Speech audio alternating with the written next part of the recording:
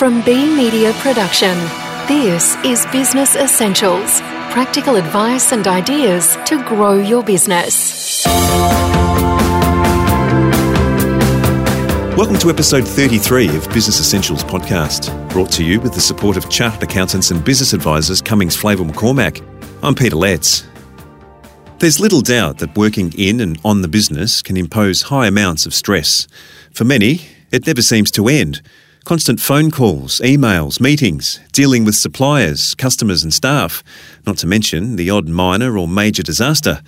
Yes, the workload takes its toll as it intrudes into the evenings and early mornings on a regular basis, with enormous impact on health and family. What can you do to take back control of your work and life? Well-known business coach and author Muffy Churches has 5 brain games anyone in business can use to avoid burnout. First, Chris Ashmore asks Muffy, with better access to communication and technology, aren't our lives meant to be getting easier? You would think that would be true. I mean, we've got all this amazing technology hitting us. Every month we've got a new upgrade or download of the newest version. We've got devices all over the place. And you know, we've got speed of communication and all this info and data that flows through to us. And yes, on one hand, it makes life easier. But I think what's happening to us all is that to match that speed of the delivery of information is this high expectation that we'll be able to respond to it and digest it as quickly as it's sent or received, which is really difficult. And I think there's a lot of stress that comes from that. You have 5 solutions to avoiding burnout. Can you go through each one, starting with debunk your myth? What do you mean there? If I use myself as an example, Chris, I remember a few years back I was working for a learning company, and my myth personally was that no one has as much work as I do. No one is as busy as I am. But I was working with sort of weeknights to get through things and on weekends as well. And the problem is with that is that really wasn't true. When I took some time to sit down and have a look at my time management techniques, I realized that there was a lot that I could do to improve the way that I was working. I wasn't even creating a to-do list. So debunking our myth is about taking some time to listen to our inner voice. You know, what's it saying to us? No one has as much work to do as I do is just my personal myth, but everybody has their own. So the best thing to do is kind of listen to what that voice is saying, and that's going to be a clue as to how you can change things to move forward and work on things a bit more efficiently. Debunking our myth is just kind of trying to see through to the real crux of the matter, to the real truth, stop blaming and finger pointing, take on some personal responsibility, and make some changes happen. Well, the second solution of the brain game is know your why. Can you explain? Knowing our why is about getting in touch with maybe our purpose is a little bit high level for what I'm trying to say here, but basically get in touch with what we love to do. What energizes us? What do we have a passion for? What do we love doing? And looking at all of that, basically, does our job match that in any way, shape, or form? And if it doesn't, we're essentially perhaps a round peg in a square hole, so to speak. And it might be a matter of exploring our strengths, exploring our characteristics, our capabilities, and try to create for ourselves a role or maybe even a brand new job that suits those strengths and those passions that we have. Because I think the truth is that we all know that when we're working in our passion or when we're doing what we enjoy, we flow and it's almost effortless. So we don't feel under stress. We get a buzz out of it. So I think that's what we have to try to set up for ourselves. Well, the third brain game is own your time. What do you mean by that one? Well, in a lot of cases, I think we're all reactive to the outside world. And if we're not careful, we can be out of control and disempowered in a sense. But this is only if we allow it to be. So by that, I mean empowering ourselves to know when to say no, for example, to just not be the yes person all the time, to have a way and a means in our head to be able to gracefully say no. Saying no gracefully might mean that we have an alternate solution that we might suggest to the request, or we suggest a different time to respond to it.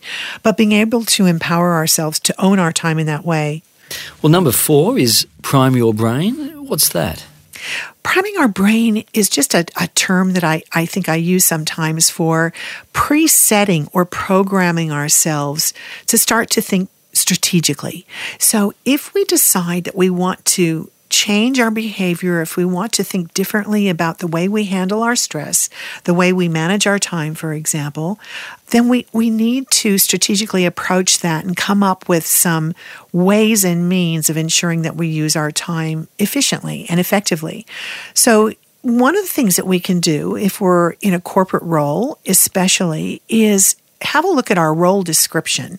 What are the key objectives of our job? And usually there are 3 to 5, hopefully not too many more, bullet points that we have a look at. And that actually becomes the criteria for the way we should spend our time. And we can start to ask ourselves the question, how much of my time during the day am I actually spending on activities that will help me achieve those objectives? And the fun thing to do is to create 2 different pie charts. Create one pie chart that represents what the time that we should be spending on various activities during a day in order for us to achieve our key objectives versus an honest, really true, honest pie chart that shows what we're really spending our time on. And the final brain game is try new techniques. What techniques do you mean? Well, there are some brand new techniques that people come up with that are amazingly creative, but there are also some really old, standard, classic ones that still work. But what I really mean here is that we try some new techniques for us. So in other words, whatever we were doing in the past, if our time management techniques, for example, were still stressed, our old techniques aren't working for us, and we've got to find something different to try. And this is when I went through my moment of realizing that I needed to find a more efficient way to work. I discovered a couple of techniques. Some of them are just really cool. One, for example, comes from a Sydney author and leadership trainer, I think, too, his name is Ken Hudson. And I picked up one of his books called Speed Thinking at the airport one day when I was traveling down to Melbourne, and I read it on the plane. And it was amazing in its suggestions and its simplicity, really. And one of his concepts is that you print off multiples of these sheets that have 9 bubbles on them.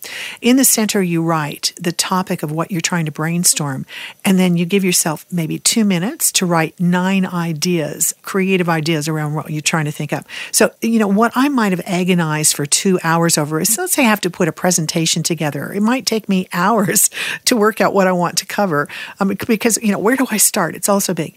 But when you use a technique like this, 2 minutes, 9 bubbles, it is so easy to get started. Well, final question.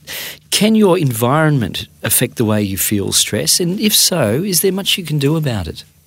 Truly, environment can have a real effect on us. And I would say there are sort of 3 approaches we can take. Just quickly, one is obviously to change the environment if we can. So, think about if you're in a loud office space, maybe try to change where your desk is. The other thing we can try to do is train ourselves in our mind to accept it. So find a new perception around what the noise or the distractions mean.